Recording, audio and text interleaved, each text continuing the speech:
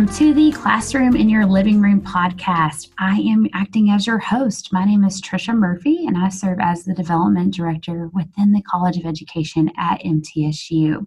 Now, this is a fun opportunity for us to connect with so many of our alumni and friends. And when you think about MTSU's beginning as Middle Tennessee State Normal School back in 1911, its central mission really was to prepare teachers.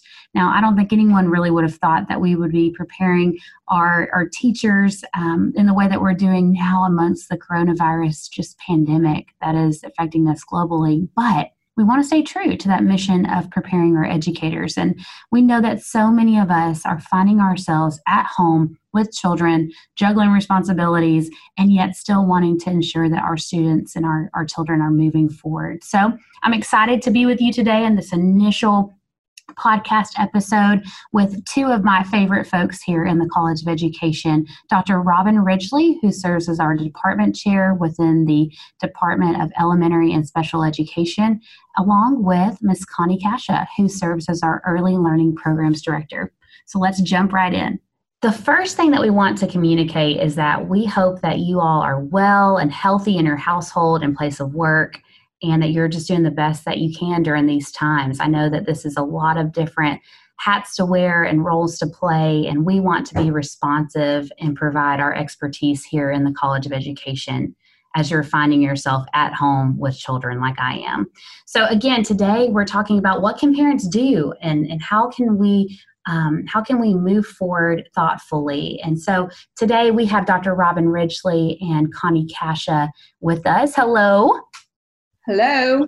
Hello. First, Dr. Robin Ridgley, can you tell us a little bit about your role within the College of Education at MTSU? Sure. I'm the chair of the Department of Elementary and Special Education, which means that I coordinate and support all of our faculty who are teaching in our early childhood, elementary, middle school, special education programs. We have faculty that are working with our pre-service teachers and graduate students who are teachers throughout the academic year. And we work really hard to ensure that our teacher candidates are ready to teach and that we're doing all we can to support them now during this very unusual time, but always as their teacher preparation program. Fantastic. And Connie, will you tell us a little bit about your role? Sure. I'm the Director of Early Learning Programs in the College of Education, and I support the work of three fabulous early childhood programs. One is a child care lab that supports the work of students in Dr. Ridgley's program. One is a inclusive early childhood program, and the third is a home visitation program working with children with identified disabilities from birth to 3. I also work out in the community with a variety of organizations, helping them support and recognize early learning education. And as we talk about early childhood education, officially it talks about the ages of birth to 8. But when I talk today, I'm going to be talking to you about support for children from birth to entering kindergarten. And just as an aside, I'm an alum of MTSU back in 1990s. I'll leave it at that. And a student of Ann Campbell's, which is one of the programs that I support. Fantastic. Well, thank you both for being on today. And again, I serve as the Director of Development here in the College of Education, engaging with our alumni and friends. So we're excited to be with you today. Now, Dr. Ridgley and Connie, so many of us are finding ourselves with kids for more than a month in our home, and not many of us are trained educators with littles or school-age children in our home. So, as our in-house experts on this subject, I'm really excited for our audience to hear your top tips for how to go about this next month or so with our children in the house. So, Connie, let's begin with the littles that you already defined and how we can provide these early learning opportunities at home. Sure. So no matter what roles you played prior to this shelter at home time, each of us had a role as a employee, and our children went to school, went to childcare. We went out in the evenings and had a babysitter, and now you find yourself at home with your children and trying to figure out what to do. So the first thing I want people to really think about is how you can take care of yourself and support your children. As much as we want to do all of those roles, we have to focus on the thing that's important, and that's our relationship with our children and enjoying time with them. So children thrive on a schedule, working on a schedule. So invite them to help you make that daily schedule. I recently worked with my granddaughter, and she wrote down some things that she wanted to do or shared with me, and we worked together on that. And I wrote down some things that I wanted to see us do as well. And I think the really important thing is to schedule time that they can work by themselves, as well as giving you time to do the things that you need to do. Important to that schedule would be making sure they get plenty of sleep, have opportunities for physical exercise, and that they're eating good foods. Mm-hmm. Yeah, that's so helpful. So helpful. I love that idea of having a schedule. What would you say is another tip that you think is just imperative to this time? So I think screen time, which we always hear about, whether you're home with the kids or not. There are a lot of good apps and TV shows for children, primarily over the age of 3, but we want to be careful not to allow them too much time on these devices. Children learn best through interactions with people who can respond back to them. And when they're spending a majority of time in front of the screen, there is not that back and forth communication that's so important. So be sure that you're limiting screen time, but definitely using it as some downtime for your children as well as for yourself. Yes, absolutely. Yes, I'm sure that cable bills across America are heightening and internet, costs as well as we all stream. So that's very good advice. It can be so easy to put the kid in front of the TV and let that be the babysitter. So I love the idea there. Too easy to do that. Absolutely. It is. What else do you think is important for our parents of littles? So when we think about activities to do with them, as I said, children learn through their senses in these early ages. And so thinking about ways that you can bring in what they see. So taking time to stop and just talk about what do you see in your environment, and what then raises interest for them, and looking at ways to incorporate that in their learning. Things that they hear. And these are really good kind of mindful activities as well. So just stopping and listening, and then talking about the different sounds that they hear that they might not normally tune into in other situations. Things that they can smell, things that they can touch. Legos, as you mentioned, are really good. Play-Doh, writing, opportunities for painting or drawing and coloring. This also gives them an opportunity to express some of the feelings that you might not be aware of otherwise.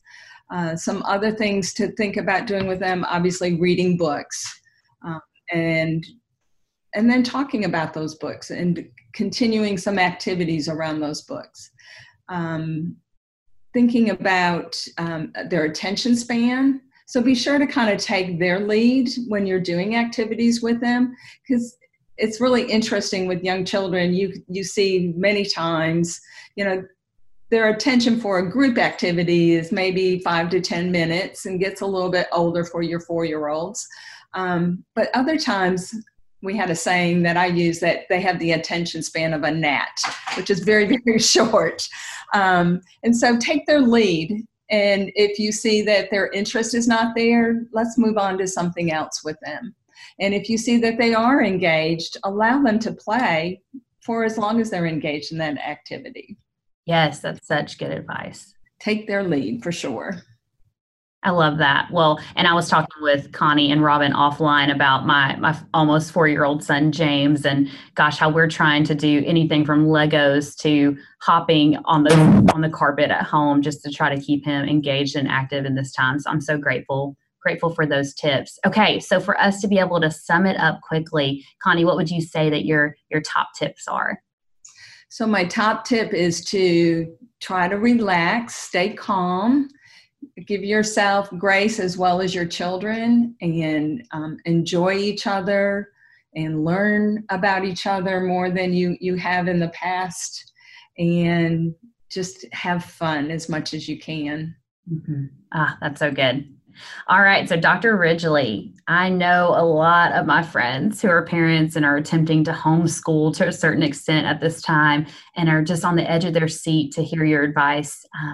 So could you please just tell our audience who are also juggling work and teaching in their homes right now? Sure. So I think a lot about school-age children. I have 2 at home, and I worry about what we're trying to do as families, and that we are trying to work and help them continue to learn, and it's just a lot. So one of the things that I think would be really important for families to think about is to try to develop a routine with their school-age children as well. They will want to sleep in. They will want to do things that maybe they would normally do on a weekend during the week.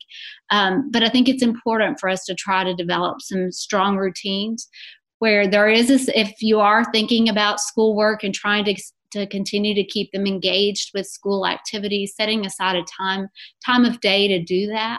The whole day does not have to be about school. I don't think anyone would enjoy that nor expect that from parents at home, but certainly setting aside some time for them to focus on the things that their teachers are sharing with them, to do some high quality reading that their teachers may be sending to them, and then moving on to the other things of the day. It is important to recognize that you are parents and that is your role, and you don't have to take on the role of teacher in the same way that their classroom teachers do. And so giving yourself a break, I think, is important, and developing those routines so that you are focusing some on school, but you're also recognizing that you are at home and that everyone's juggling different responsibilities, and providing that opportunity for your children to engage in other activities as well as they normally would at home. Such good advice. Thank you for that. Would you give us another tip? What else do you think is important? I think oftentimes as parents, we worry that the things that we do with our children are not as helpful as they really are. So really think about what you can do with your school-age child that's fun, but that's also includes lots of learning. Playing board games, playing card games, reading books, thinking about books that maybe your child can't read independently, but that's just a really good story and you can read it aloud to them and have conversations about it and think about the content together. Really thinking about all the things that are enjoyable for us to do together as families, and incorporating those during your day and acknowledging that they matter, that they do help children develop communication skills. They do help with math sometimes. They do help with their reading comprehension or all sorts of things. And so acknowledging those and engaging in those activities with your children and feeling okay about doing that. It is those tasks, those things that we do that are fun are not waste of time. They are important and they're meaningful, and to give opportunities to do that each day if you can. Oh, yeah, I love that. I do. Thank you so much for that tip. All right. What else do you have for our multitasking parents? This one relates to the last one, but I do think it's so important. And I've noticed this in our neighborhood that families seem to be getting outside more. And I would just encourage your family, any family that's listening, to do that. Taking advantage of this time where we can't be around other people, but we can be with our family. So go on bike rides, take walks around the neighborhood, go hiking on trails in our parks, and making the most of those opportunities. They are great exercise opportunities, but they also give that chance to just explore nature and to notice things that maybe we haven't noticed before. So I would encourage families to do that. And I would encourage them to think about all the things that they might be able to do in their yard. We're gardeners. So this time of year, we're often digging in the dirt in our backyard and getting ready for our summer planting. So that's a good opportunity to engage your children in those types of tasks outdoors. So just thinking creatively and being open to getting your kids involved, even if they say no, encourage them to participate in that and lure them in, because once they get involved, they might actually like it. And it can be so helpful, not only to the body, but to the mind and the spirit. So I encourage families to do that.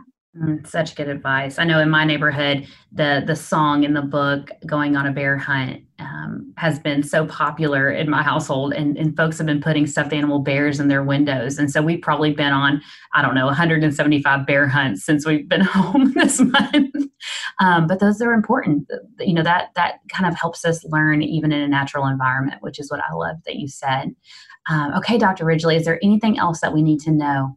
The last thing that I think is really important is, as a busy parent, I often do not include my children in those mundane tasks of the day, whether it's getting dinner ready or doing laundry or whatever it may be. And I think this is a perfect opportunity for all of us to reevaluate how we do those things. I shouldn't be working harder because I still have to work and take care of everything else. I think it's a great opportunity for our children to get more involved in those tasks. They learn so much by cooking and by learning how to do things that they're going to have to do as a grown-up. And so thinking about how you can do that so that it's enjoyable for folks, so that it's not more work for yourself, but that it really is helpful. It helps everyone feel like they're contributing to the greater good of the family. The other thing related to that is, I know in my family, we all have different interests. I like to read. My husband plays the guitar sometimes. My son loves video games. My daughter likes talking with her friends. Trying to think about how we can explore the interest of each other during this time can be important. But really trying to involve each other in all those things that we enjoy doing that need to be done, but finding meaningful ways for our kids to be a part of that. I love that. Well, I have certainly learned a lot more about Star Wars than I ever intended through this time. So I definitely like that idea of taking interest in what your kid's interested in and playing along with that. So thank you so much for those tips. Okay, so in summary, because I know, again, we have a lot of multitasking parents listening, Dr. Ridgely, your practical tips are as follows. Develop a routine that includes schoolwork, but schoolwork doesn't dominate it all. Keep focused on the things that we enjoy doing with our children, playing games, reading books, and know the value of those. Involve your children in the mundane tasks that you have to do, but then also explore your common interest and learn about each other's interests. I love that. Such good advice for those school-age children. Thank you so much for that. Well, I hope that you all are understanding a bit more about what we can do with our children at home and learning through these ways, but also breathing and giving ourselves lots of grace that we are simultaneously doing many roles. So there's lots of grace that needs to be involved in that. I invite you all to stay in touch with us online through our social media platforms, by phone, and of course email. All of my information is on the website and as well as in the resources portion of this podcast. I'd love to hear from you and hear how these tips helped. I'd like to thank our guests here, Dr. Robin Ridgely and Connie Kasha. Again, this is Tricia Murphy, and you've been listening to the Classroom in Your Living Room podcast.